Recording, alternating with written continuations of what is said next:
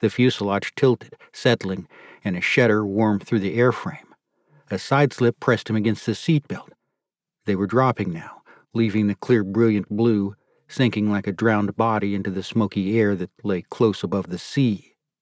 He flattened his forehead against hot acrylic as below him Pandora 12 scrolled across the curved screen of the sea. At first it looked like a toy, a Lego and Tinker Toy assemblage of colored blocks and sticks set on aluminum foil smoothed over the living room rug.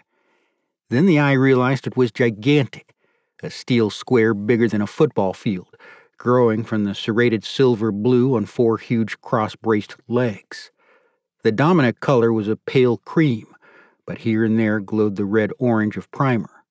Yellow and black cross-hatching picked out elevators.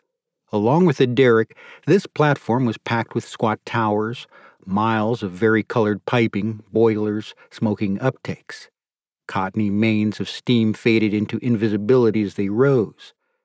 At the end of an outstretched boom, a huge bloom of dandelion-colored flame writhed in the wind. A landing platform jutted from the opposite corner. Not far away from the platform rode 2 dark, low rectangles he recognized after a second look as a pipe-laying barge and a jet barge. The helicopter banked again, and the platform and barges slid out of view. The pitch of the rotors changed, and the sunlight through the window slowed its flicker. He was wiping sweat from his hair when a muffled thud came from above them. The jolt wasn't hard, like being bumped by another cart to the food line. The tail pitched up gently, and the sea started to rotate outside the window. He grabbed for a non-existent armrest as red lights blasted into life ahead of him, in front of the flight crew. Hands stabbed out, jolting switches down, palming red buttons. The pilot shouted into his throat mic, "Losing the tail rotor! Losing power! Help me out! Left rudder! Oh, shit! No flight controls! Unable to auto-rotate! Looking at a hard water entry here!" They pitched up, then over, and dove headfirst for the blue. He hung like a spun-in spider as the seat hammered his rump. Parts were shearing away, clattering along the aluminum. Suddenly, wind was blowing through the skin, and daylight burned where metal should have been. Through the fogged circle of plastic, the sea stared him in the face. They were falling into it, tumbling and wheeling like a huge, crippled metal dragonfly. His gut told him desperately to do something now. But he wasn't underwater or on land. They were in the air, and he had no idea what to do.